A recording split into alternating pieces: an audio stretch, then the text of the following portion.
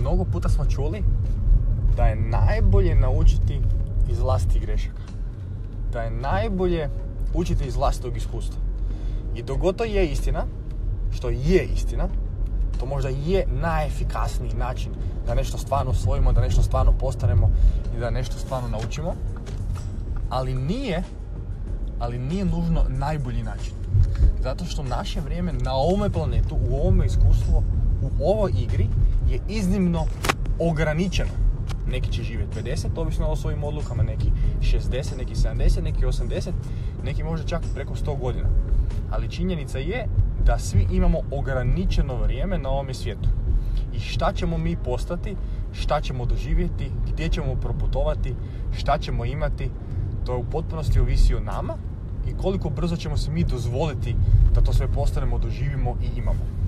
A to će isključivo ovisiti o našim greškama, da li ćemo učiti na vlastitim greškama i u kojem postotku, pa ćemo li samo na svojim greškama učiti, ili ćemo odlučiti u većoj mjeri učiti na greškama i svjedočanstvima uspješnih ljudi koji već imaju ono što mi želimo, koji idu putem koji mi želimo ići i koji dolaze iz sličnog podneblja iz kojeg mi dolazimo.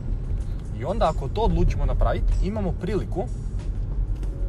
priliku da si drastično uštedimo vrijeme.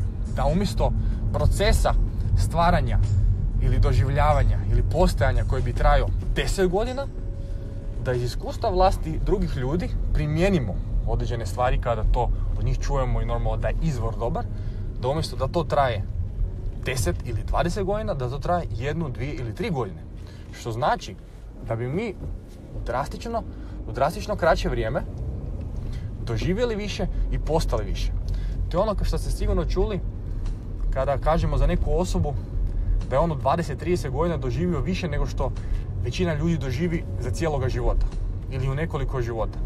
Nije vrijeme prava jedinica sa kojom možemo mjeriti koliko je neko živio. To je samo kronološki niz. Vrijeme prolazi, vrijeme je kronološko.